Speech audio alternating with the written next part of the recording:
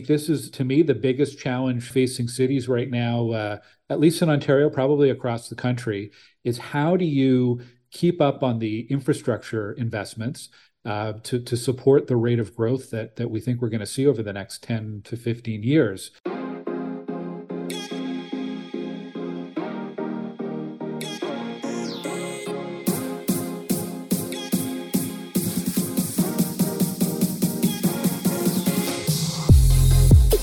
Hi everyone, thank you for joining us today. We have a very special guest. I'm honored to have Councillor Glen Gower of the City of Ottawa on the podcast. Councillor Gower, how are you doing today?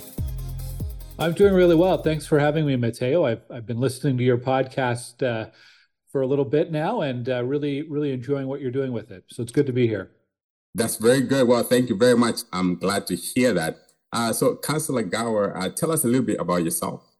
Sure. Well, I'm from Ottawa originally. I grew up in Nepean back in the 1980s and 1990s in elementary school and high school, and went to Carleton University. I have a Bachelor of Journalism from Carleton U, and I guess a number of steps along the way before arriving at City Hall. I worked for the Ottawa 67s and the Ottawa Senators doing marketing and entertainment and video production and so on. And then I guess I moved to Stittsville in 2009 and started to get involved with community associations as a community volunteer, and launched a website called stittsvillecentral.ca, which was kind of a part-time citizen journalism effort covering the community.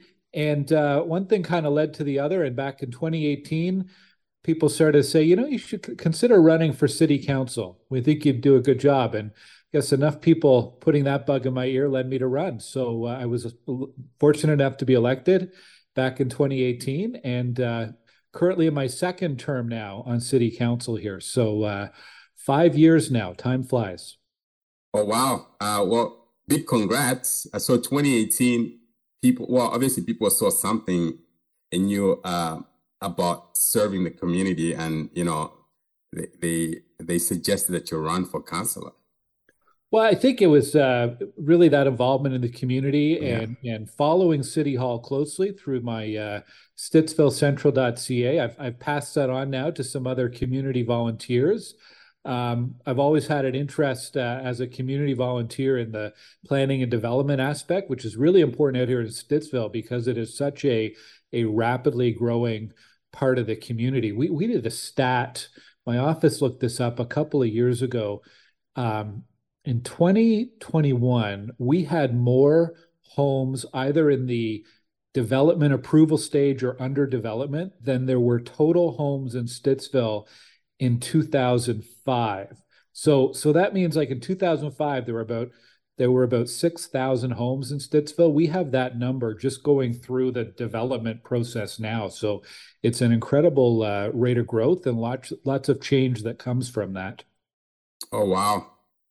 That's amazing. So talking about development growth, right? There's a lot of talk about red tape causing delays in the development of housing in Ottawa. Is there too much municipality red tape in development? There's a lot of process, and probably, absolutely, yes, there's too much process or there's room for improvement. I kind of hesitate on that word, red tape. I saw that. Yeah, and there's a lot of attention on this. Maybe disproportionate. I think municipalities do get scapegoated a bit for this idea of too much red tape and process.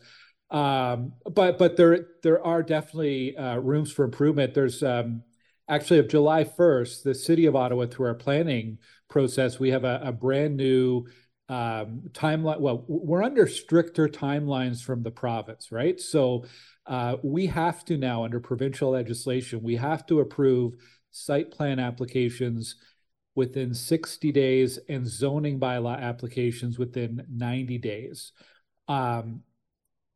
Up to now, the city has come nowhere close to meeting those numbers. So the target from the province is now 60 days for site plan. We were 196 days for site plans previously. The target for zoning bylaw is to have an approval within 90 days. We were at nearly double that, 178 days for zoning amendments previously. So we really are being forced by the province to take a very close look at how we're doing these applications and coming in with new processes. We're hiring about 40 new people to help address that. And I think the reason why I hesitated at red tape is we actually, there is a good reason that a lot of these processes exist. They may not always be the most efficient, but when you're looking at things like stormwater management, or when you're looking at capacity of transportation networks, or of your sewers and pipes, these are really important things that you have to get right. You are approving developments, in some cases, very large subdivisions that are going to be in a community for decades. And it does take some time to do your due diligence and make sure that everything is being done properly. So we have a lot of things that we're working on, and we know we need to work on to speed that up, definitely. So there's a new process. I think there's more pre-consultation that's going to happen before the clock starts ticking. So we're interested in as councillors watching how that works and making sure that's not dragging things down. We've also committed our planning and housing committee that I'm a member of. We're meeting every 2 weeks the entire year. So we're going to be the only level of government that's not taking a legislative break for 5 or 6 weeks in the summer and 5 or 6 weeks in the winter. Not only our planning and housing committee, but our city council, we cannot afford to lose these application fees if we haven't met our deadlines. So we are going to have to meet every 2 weeks throughout the entire year. So big changes for the city staff and for city council as well. Wow. It seems like you're really committed to this.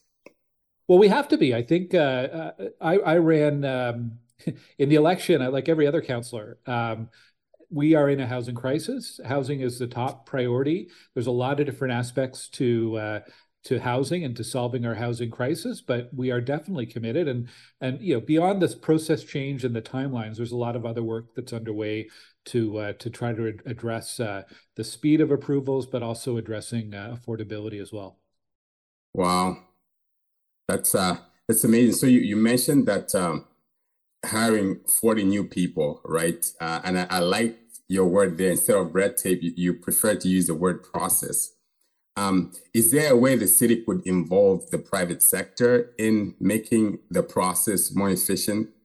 Yes, there's a lot of dialogue that's happened back and forth, and I think some really good ideas. Besides process or efficiencies, there are things like community planning permits that I think is going to be a really interesting change in process that we're looking at. Actually, we're already have a pilot underway in Canada North in the technology park. So this is where, instead of having to go through official plan amendments or zoning amendments or site plans, you'd have a lot that was already predetermined, simplifying that process for applicants who want to build appropriate homes or businesses in Canada North. We have things that we've heard from the industry. One of the big challenges is around stormwater, particularly around some downtown conversions.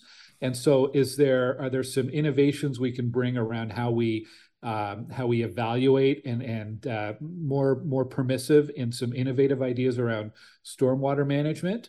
I see a lot of issues with the back and forth in legal teams on both sides, in the private sector and the public sector. So understanding how we could be better integrated in that legal back and forth. Often it seems like it's not planning, not urban guidelines or anything, but it's just getting into the crossing the T's, dotting the I's of legal agreements that can often slow things down. So, I mean, there's all sorts of areas where we can be working with the private sector and learning from each other about how we approach this in partnership. You need every level of government, but also every stakeholder working together to address housing issues right now. Wow! So it sounds like stormwater is a major challenge or huge issue. It is. I mean, it's not my area of expertise. Okay. I know the geography of Ottawa and the type of soils and type of land that we have. Definitely make it perhaps a greater concern in Ottawa than it might be in some other municipalities. But especially with in our area here out in the West End, we've got we've got the Carp River, and there's been over the last 20 years quite a bit of work done on Carp River restoration to create, I guess, more land that is able to be developed without concerns around stormwater issues. And we've got the changing climate as well, and more extreme weather events that bring this to the forefront. And again, I think sometimes there's some innovation happening, and sometimes governments or municipalities can lag behind a little bit in being open to some more innovative techniques and ideas. So it'll be an interesting area over the next few years. Oh, wow. Well, that's very good. And obviously, you did acknowledge that we have a housing crisis right now. So what's the city of Ottawa doing, or what can the city of Ottawa do or doing right now to make housing more affordable? Yeah, this has really come to the forefront so far in this term of council. We're not even a year into it, but it seems like constantly there's focus on this. I think the biggest thing we can do is around accelerating disposal of city-owned lands for housing, particularly around transit. But there's land all over the city at the municipal level that we have identified, and we're continuing to identify and make those available to affordable housing providers. I've been fortunate this term to be named to the board of OCH, Ottawa Community Housing. And they are a very, very well-run, mature organization, and they're ready to build. And a huge part of that is finding land to build on. On top of that, we're being very aggressive at the city with new policies. Our vacant unit tax, for example, was introduced last year. That's designed to not only bring in revenue on units that are vacant, but also really encourage property owners who might be sitting on vacant units to rent those out or to sell them to a new owner, get them occupied. We are introducing this year, likely this fall in front of council, we'll have an affordable housing community improvement plan. This is basically a tax incentive for builders, small and large, who want to include a affordable housing component. We've talked about streamlining the planning approvals, being more aggressive in transit-oriented zoning. There's all sorts of things policy-wise that the city is undertaken to try to address affordability in particular. Okay, so you mentioned the Ottawa community housing. So from the city's perspective, how would you define affordable housing? Oh, that's one of the great debates, isn't it? Because, CMHC has a definition, the provincial policy statement in Ontario has a definition.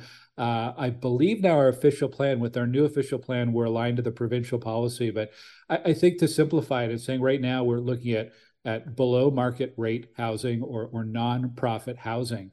And what's really interesting to me is over the last couple of years, I think how everybody's eyes are opened up as to the kind of income levels right now that fall into that category for below market rent. You're talking about people making $80,000, $90,000, $100,000 a year who fall into a definition of people who would qualify for affordable housing. So with every month that goes by, I think more and more people are impacted by that, right? Whether you have young people who might be starting out looking for their first place to rent or to own and discovering how challenging that is, or new Canadians and the challenges that they're having in finding housing, or even older adults who are downsizing. This housing crisis touches so many people now in our community. Wow. One of the guests that I had on a previous podcast stated that the government does not have a clear plan after the announcement to dispose some of their real estate assets, and that this lack of a clear plan is causing speculation. What's your take on this?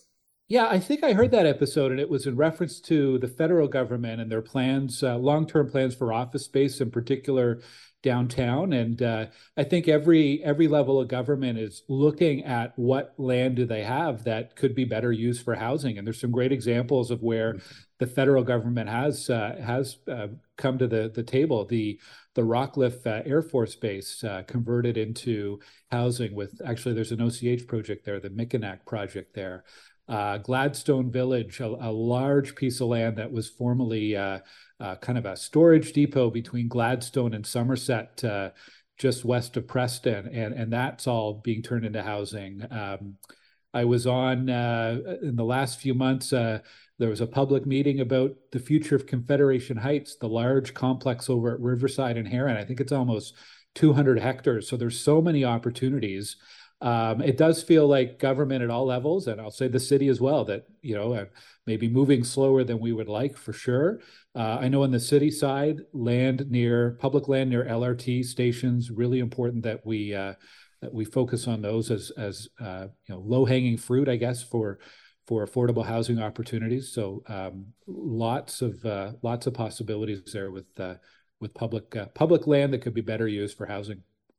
Wow. So talking about public land, is the city of Ottawa always in alignment with NCC's mandate? I've heard of projects, particularly on the Quebec side, right, where the city and NCC on the Quebec side not being in alignment.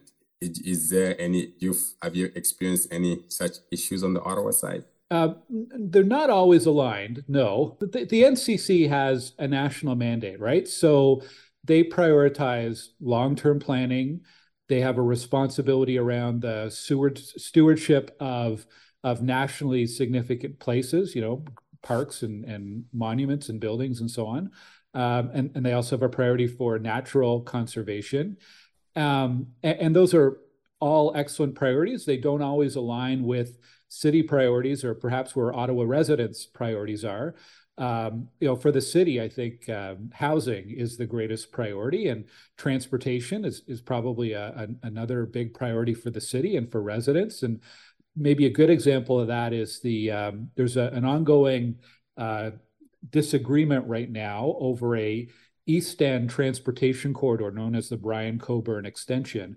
And from a city's perspective, if we can open up that corridor, it's going to make transportation so much easier for thousands of people who live in the East End. In fact, we're at the point where we may have to put a halt to new housing there. And a lot of the dispute is around just a difference in priorities. And the NCC has a very high priority on natural conservation, and that's driving their decisions. And on the city side, we're trying to address housing, and we're trying to address transportation and mobility. So hopefully that impasse or that disagreement can be resolved soon. But there's examples like that pop up from time to time all over the city. Wow. So who do you think is going to win that disagreement? Well, I wish I had a crystal ball, and I wish we have to work in cooperation with all levels of government, right? There's no level of government that can, just be myopic and look at their own priorities. I think every level needs to understand where the other one's coming from. And I know there's a lot of work being done behind the scenes to try to fix that one and get everybody rowing in the same direction. Well, I hope the city wins. It's good for housing. Yeah. Well, that's very good. So now talking about transportation, it seems the LRT is always in the news.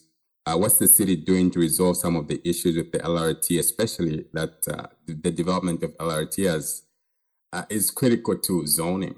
Well, we're talking here on Tuesday, August the 8th. We're 3 weeks into a major LRT shutdown. We had a partial reopening this morning, which is good news.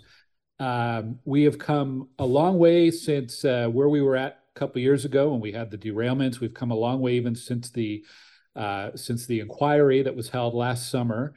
There is long-term work being done right now to replace all of the wheels to address issues with the axles and bearings that have been the root cause of most of these issues. So that work's going to take probably a couple years to complete, but in the meantime, there are a lot of mitigations in place so that the trains can continue to run safely and provide that service to residents. We need good, reliable transit in order to have a functioning city. We have 1 million people right now in Ottawa. We're going to 1.5 million people likely in the next 25 years. There's no way the city can run without good transit. And we need to keep making those investments, but getting transit LRT back up to where it should be, that's a starting point. And I hope we can see some more investments to extend rapid transit, whether it's trains or buses, even further in the city. Well, safety is definitely important for transportation. And it's good to hear that, the city is doing something about the challenges with LRT. Well, there's 4 things a city can do to help residents. I think 4 responsibilities a city has. It's in housing, transportation, economy, and health and well-being. Those are the 4 areas. And transit is something that benefits each of those 4 areas, right? If you can make it easier to get around a city, you can make the cost of housing overall, the cost of living less for people. The economy, if you can help people get to jobs, transit can help with that. So transit has so many benefits when you're talking about sustainability and cost of living. And again, just we've talked a little bit already about affordable housing near transit. We've had a really good transit system in Ottawa from a bus perspective since the early 1980s with the Transitway. But unlike some other cities, our Transitway, the stations, they've served malls and employment areas, but we've never really focused housing near those stations. So there's a great opportunity through the new light rail and through the future of the sort of older legacy bus stations. There's a great opportunity to focus as a place for housing, and I think the city, as I said, we're very committed to making that happen over the next couple decades. That's a very good point. Now that you mentioned that, it is true that the focus for the transit has been major shopping malls, not really towards housing. Yeah, like if you think of Baseline Station, that's near where I grew up. And it's near Algonquin College. Excellent. It's near Center Point and the theater, and there's a municipal building there, and there's some low-rise residential around there. But there's so much land that in retrospect could have been built on many years ago for higher density homes. And that's finally starting to happen at Baseline and at Saint Laurent, at every other station. And we're already seeing too, LRT to the east and to the west is still a couple years before it opens, out to Orleans and out to Moody. We're already seeing landowners start to develop those lands, but we're also seeing, LRT is supposed to come out in a decade to Canada and Stittsville, and we're already seeing a lot of interest from developers in the land adjacent to those stations to do some higher density and affordable housing there too. So that's really encouraging. Okay, so the LRT is going to take a decade for it to come to Stittsville? Well, currently it's officially 2031. I suspect we're a little behind that right now, and certainly the issues we've had with the first stage of LRT hasn't helped with that. I've also been advancing the idea that we don't necessarily have to do train across the whole city, that we could do BRT, bus rapid transit, so more like the traditional transit way that we've had in Ottawa, which we could build at a fraction of the price and still move thousands of people very, very quickly and efficiently. So I think we need to be looking at both options going forward. That's very good. Well, my daughter is 7. She'll be 17 by the time the train gets to Stittsville. Good. Well, I hope it's ready for it. You can already see how it's transforming what our city looks like, right? And we are on the right track. It's taking frustratingly long, but we are going in the right direction. Going in the right direction is definitely important. So we talked briefly about office and how the government is disposing some of these assets. What can the city do to help or encourage developers to convert office to multifamily? Well, this is actually a real area of focus for the city when you look at priorities and strategies to address housing issues. This is something we are really focused on. We're going to have this fall some recommendations from city staff around establishing a office to residential conversions pilot. So how can we get this done more quickly and efficiently? They're going to develop a specialized team within city staff to help streamline approvals, in particular downtown, where we're seeing a real recession economically in downtown Ottawa. That may likely include reviewing some of the municipal fees, development fees around that. I think in particular where the units are affordable, that can be justified. And going back to our favorite topic, stormwater, stormwater and other engineering challenges that come with building downtown. Those are things that need to be addressed to help speed up and encourage more conversions in the downtown. Wow, that the pilot for putting together that specialized team to look at conversion of office to multifamily by the city, that's pretty impressive. I'm looking forward to learning more about that. Yeah, absolutely. It's one of the many I mentioned. We're hiring more staff. We're changing the processes. So it's one of the many initiatives that it's about using resources we have, adding resources where we need to, and really doing a rethink on how we're addressing some of the priority areas of growth so that it can happen more quickly in the city. Wow, that's very good. And you'd mentioned development fees. Should the city reduce development fees to help decrease construction costs for multifamily housing? Yes, to some extent. Certainly if it's for nonprofit housing, I think there's a very good case for that, or below market rent housing. The challenge, of course, is we rely on the development fees to pay for the staffing costs to do all of the review and approvals. We rely on development charges to fund the infrastructure that we need to support growth. And I think this is to me, the biggest challenge facing Ottawa and facing cities right now, at least in Ontario, probably across the country, is how do you keep up on the infrastructure investments to support the rate of growth that we think we're going to see over the next 10 to 15 years.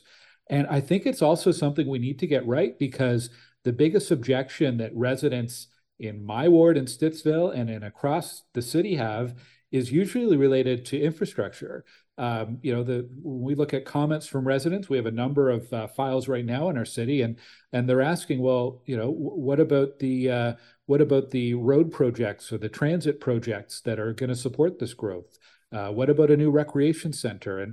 And I completely understand this, right? We are in Stittsville adding 1,000 people every year to our community. The piece of the pie for municipal services and infrastructure keeps getting smaller, right? The time it takes to or the spaces available for swimming lessons, that pie keeps shrinking for people, and people are feeling that. The schools and access to a family doctor, right? There's more and more portables in our schools, and kids are having to bus further away to school. It's harder and harder to find a family doctor.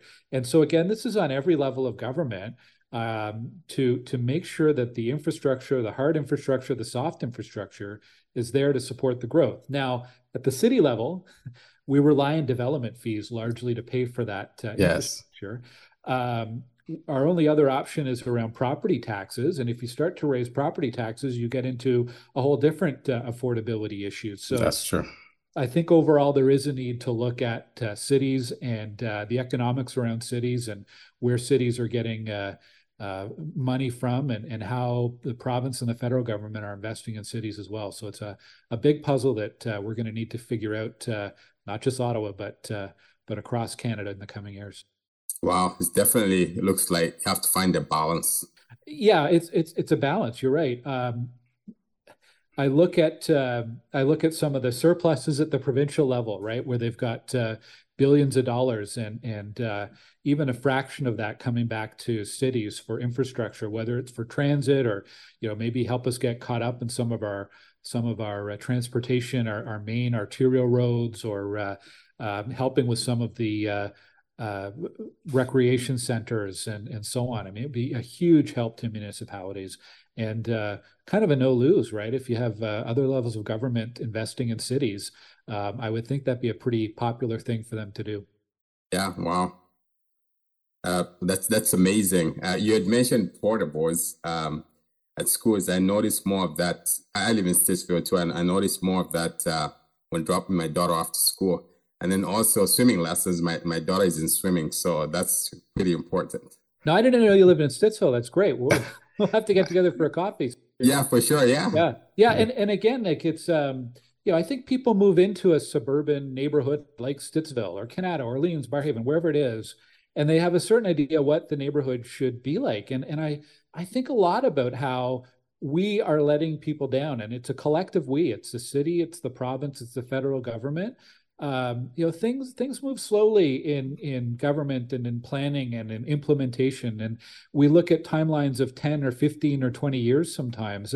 We've got people living here now, and I know my daughters, one of them is heading to university next year. We moved to Stittsville when she was entering junior kindergarten. We thought, Wow. thought certainly there will be a public high school ready for her when she heads into grade 9. Well, neither our oldest or our youngest will be going to a high school in Stittsville. They bus every morning 20 minutes out to Richmond. And, there's Wow. examples like that all over the place. And Wow. I do think, yeah, it is something that I think about a lot. I think we are letting a generation of people down, and they want to live in healthy, complete neighborhoods. They want to have Yes. kids who can walk to school. They want to have good transit that they can rely on. And we're so far from getting there right now. It's really difficult. I love your points there. There needs to be a balance, even though most developers complain about development fees, but the city needs those fees, obviously. So when it comes to sustainability, what are some of the city's initiatives around sustainability and building? We've had well, it's a focus as well. We talk about emergencies and crises. We also declared in the last term of council a climate emergency or a climate crisis, or it's all kind of semantics, but I mean it's serious. From a building and development point of view, one of the things that's been very, very well received is the Better Homes Loan Program.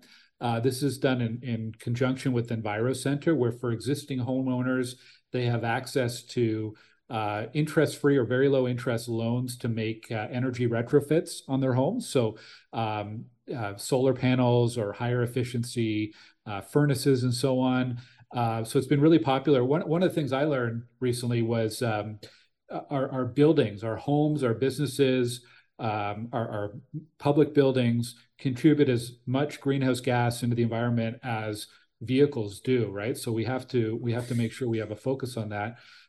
We started in the last term of council too about something called high performance development standards. So this is for new homes under construction, raising the bar on the requirements for building more sustainable, more environmentally friendly buildings. I think Toronto's a few years ahead of us on this, and the Ontario Building Code is sort of slowly catching up. Now, a couple of months ago at City Council, we put a pause. We throttled that program, the high performance development standards, a bit until the province comes out with their new regulations expected sometime in the next few weeks.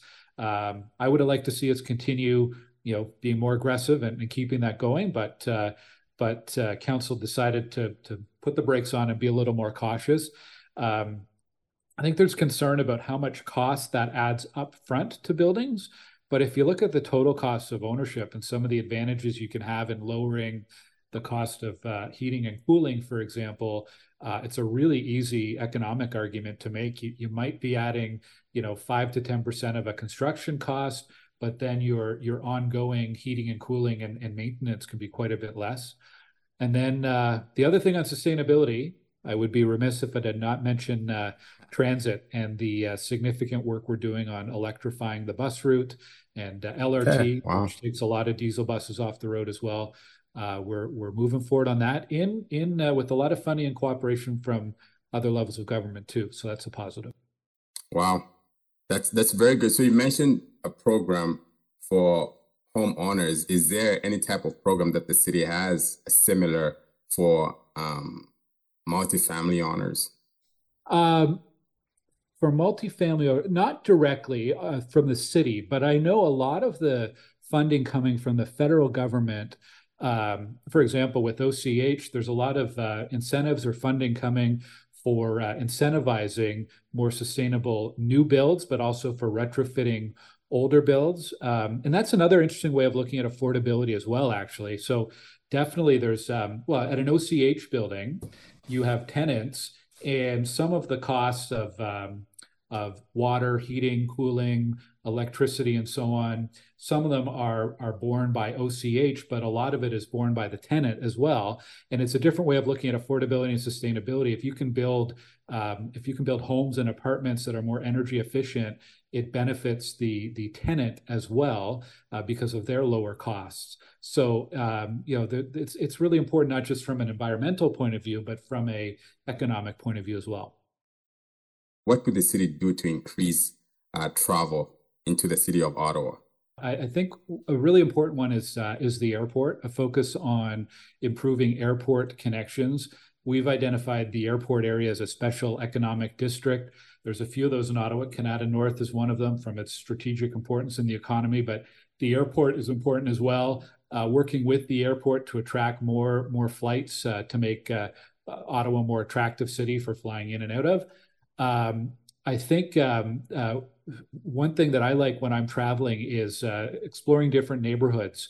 And I think as Ottawa continues to grow and mature, I think some focus on unique different neighborhoods across the city can be a real thing to attract travelers.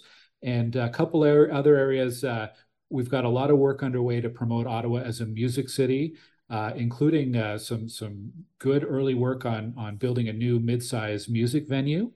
And the other unique thing I think we can tap into for Ottawa is our status as a winter city. In the last few years, I'm a cross-country skier. In the last few years, there's been a whole network of cross-country ski trails. Of course, we have the Rideau Canal. Sad it didn't open this year, but Rideau Canal is a great asset. The nearby ski hills and so on. It's absolutely beautiful in Ottawa in the winter, and I think that's another area we could focus on to bring in some more tourists and travelers. Well, that's very good. Councillor Gower, it's been great. It's been a pleasure chatting with you. Thank you for taking time once again. Yeah, it's great to be here. I really like what you're doing with this. I think the first episode I heard was with Kelly Rodenizer from Regional Group, and I also heard one with Cody Campanale from Campanale, a couple of people who I deal with professionally all the time, and I think it's great to learn a little bit more about their backgrounds and about their challenges and humanize the industry a little bit more. So keep it up. Humanize the industry. That's very good. I love that. Absolutely. Awesome. Well, a great chatting with you. All right. Take care. Thanks for having me on. Thank you.